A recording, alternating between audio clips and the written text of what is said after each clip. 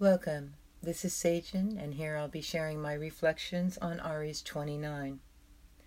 The better way is now seen. The span of examination, phase 29, fire element, Dr. Mark Edmund Jones, provides the official meaning of this Sabian symbol in his work, Sabian Symbols in Astrology. Aries 29, a celestial choir singing.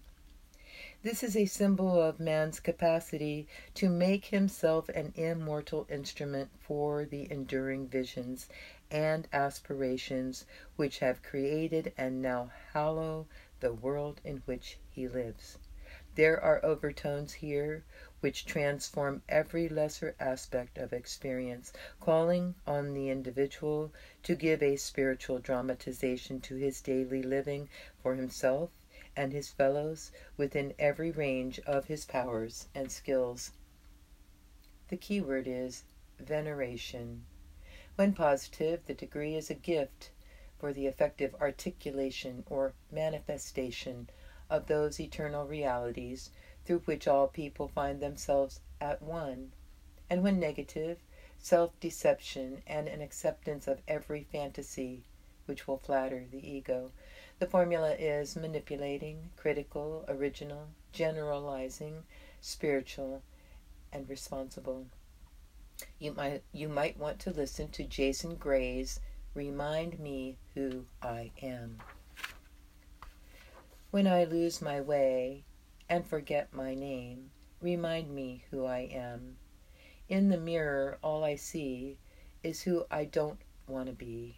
Remind me who I am.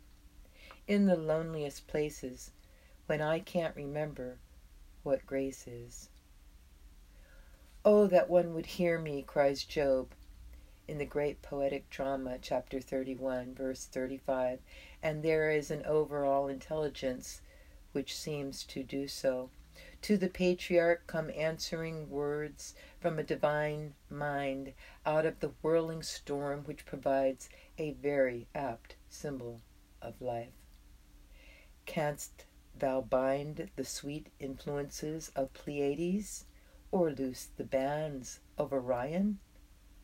The meaning of these words of the Almighty is clear enough. There are elements of experience about which it is possible to do something, and also those about which nothing can be done. Did Job think he could bind up the elective or free side of existence?